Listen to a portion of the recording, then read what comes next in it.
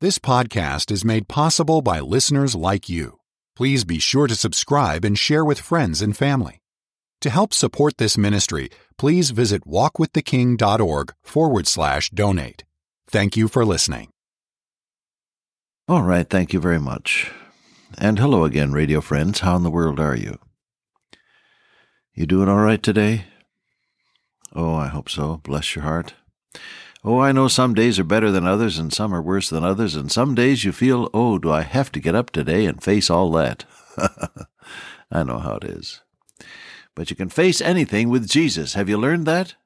I can do all things through Christ which strengtheneth me, which, being brought down to my level, means I can do anything God asks me to do because He'll enable me to do it.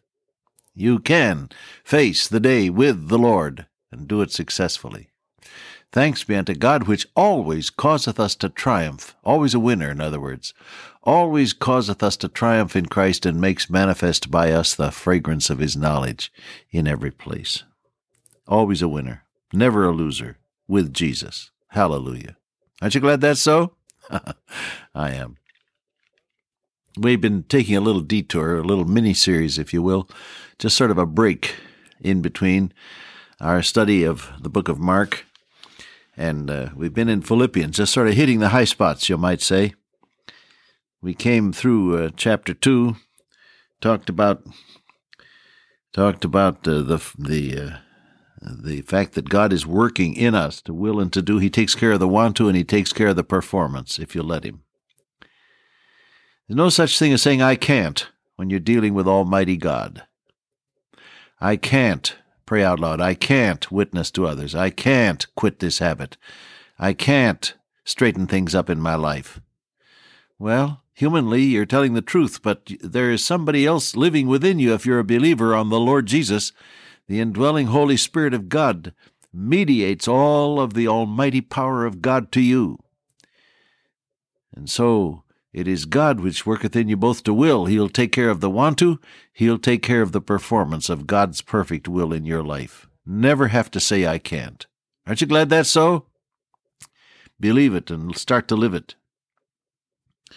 Well, then we went over into Philippians 3, and we noticed that when God is working in you, it involves a change in your value system. What things were gain, to me those I counted loss for Christ, just like so much garbage.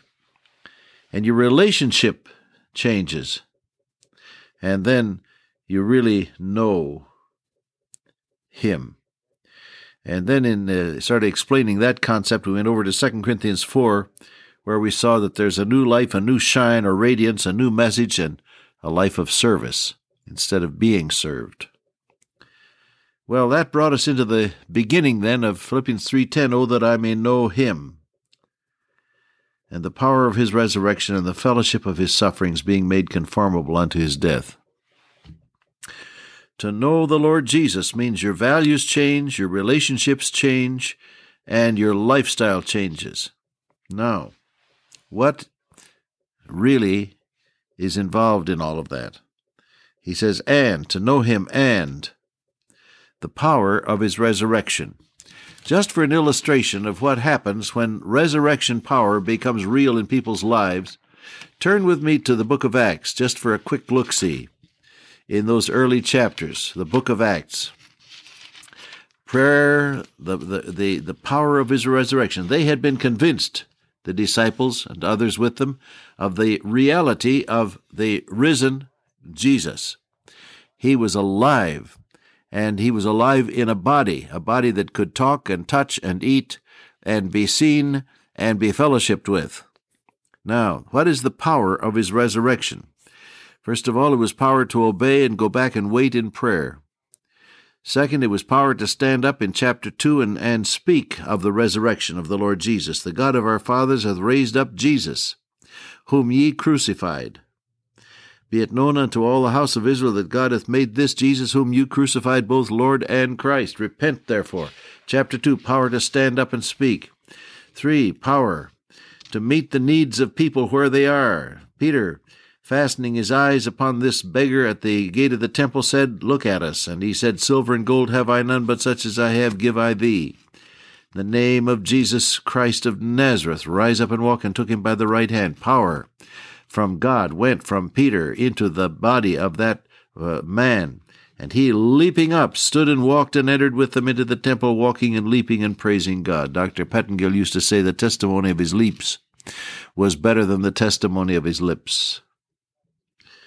And so in chapter 4, it is chapter 4, it's power to face the Inquisition.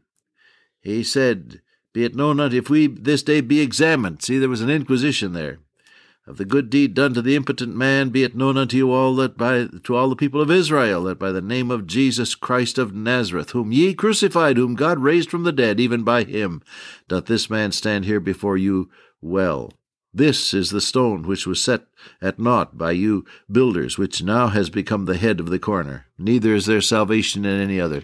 Power to stand and speak in the face of an inquisition. Power to discern, chapter 5, Ananias and Sapphira with their scheme to keep part of their money while professing to give it all.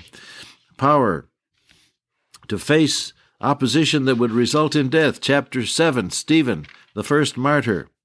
The power of Christ's resurrection.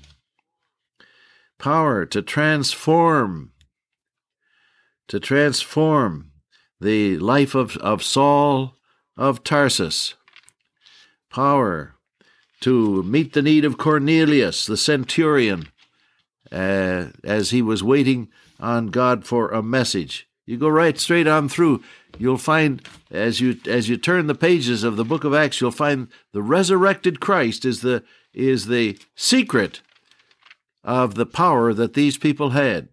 Power to pray, even in jail, and an earthquake came and loosed Paul and Silas, and the beginnings then of that beautiful church of Philippians were witnessed. All right, power. The power of his resurrection. Now, what actually makes that real in my life? That's what you're asking. It's one thing to talk about it or illustrate it, but it's another thing to experience it. Well, I have to tell you that the Holy Spirit of God is the one who makes all of this real in your life. When He, the Spirit of truth, is come, Jesus said, He shall teach you all things. When the Comforter, whom the Father will send in my name, He shall teach you all things and bring all things to your remembrance whatsoever I have said unto you. And when they bring you before kings and magistrates, Jesus said, take no thought how or what thing ye shall answer, for it is not ye that speak, but the Spirit of your Father which speaketh in you. When He is come, He will reprove, that means our word convict, the world. When He is come to you, see, I will send Him unto you. This is John 16, verse 7. I will send Him unto you. And when He is come to you, He will reprove the world of sin, righteousness, and judgment. So conviction comes through the Holy Spirit of God. Witness, beautiful witness of Christ. Verse 13, He shall not speak of Himself, He shall speak of me. He shall glorify me, and so on. Witness, a beautiful witness comes from the Holy Spirit of God. Answered prayer comes through the ministry of the Holy Spirit of God. Hitherto have ye asked nothing in my name, ask and ye shall receive, that your joy may be full. Now, the power of a risen Christ is found not in talking about Him, but in yielding to Him as He is made real to you by the indwelling Holy Spirit. When you trust the Lord Jesus Christ as your Lord and Savior, and you are born from above, when you become a Christian, in other words, the Holy Spirit of God moves into your life. Romans 8:9 says, if any man have not the Spirit of Christ, he is none of His. And 1 Corinthians 6:19, Paul was talking to the Corinthians, who certainly were in a good deal of trouble in their lifestyle and the circumstances of their life. They weren't perfect, in other words, but he said, know ye not that your body is the temple of the Holy Ghost, which ye have, present tense, have of God, and ye are not your own, for ye are bought with a price. Therefore glorify God in your body and your spirit, both of which belong to God. Okay, the Holy Spirit of God dwells within you, beloved, and He then is the one who makes the risen Jesus real in your life, then yield to the Spirit of God consciously. Take care that you don't grieve Him. Grieve not the Spirit of God, whereby ye are sealed unto the day of redemption, Paul says in the book of Ephesians, and he lists some of the things that grieve the Spirit of God. Unclean living, and resentment, and hatred, and unforgiveness, and anger, and wrath, and clamor, and evil speaking, and malice, and unkindness, and hard-heartedness. Don't grieve the Spirit of God with these things, but instead yield to Him as He speaks to you through the Word, and obey Him, and He will make known to you the power of this risen Christ of whom we speak. Paul goes on in Philippians 3:10 to talk about the fellowship of His sufferings. Now, Philippians 1:29 says, "Unto you it is given on behalf of Christ not only to believe on Him, but also to suffer for His sake." Peter in his letter said, "Don't be surprised concerning the things you have to suffer, but rejoice inasmuch as you're partakers of His glory." Now, it is a fact that Christians do suffer. None of us in this particular culture are being lined up and shot at 5 o'clock in the morning. But there are other ways that pressure is put upon you. There's job pressure, and there's family pressure, and there's peer pressure at school and in the community. And all sorts of things are used to put pressure on you because you're a Christian. Maybe you're the only Christian in your family, and it does seem that you can't do anything right. Even if you leave the cap off of the toothpaste tube one morning, somebody's going to come out grumbling and saying, "What kind of a Christian is that? Left the cap off the toothpaste." Ridiculous things, petty things are used to put pressure on you because you're a Christian. Now he says, don't be upset about that as though some strange thing happened to you, but rejoice inasmuch as you're partakers of Christ's sufferings. What is the point? The fellowship of Christ's sufferings is the minuscule, microscopic portion of the great divine hurt that He allows you to experience. See, God is hurt because of sin. God is heartbroken because of sin. And He allows you to experience a little of that so that you'll know something of what Jesus felt for you on the cross. The fellowship of Christ's sufferings is what God lets you go through in order that you might understand a little of how He feels about the world's sin and woe and need. Do you understand that? So the next time you have some troubles because you're a Christian, maybe you're passed over for a promotion because people think you're too religious at the office or the shop, or maybe your family gets on your case and is really working you over because they don't like the fact that you are a Christian. The next time you're experiencing pressure because you're a Christian, just look up and say, "Thank you, Jesus, that I can share a little something of how you must feel over the world's woe and sin." Good idea? Dear Father, today may we know something of Thy great heart of love as we share the fellowship of Thy knowledge and of Thy sufferings. In Jesus' name I pray, amen. Till I meet you once again by way of radio, walk with the King today and be a blessing.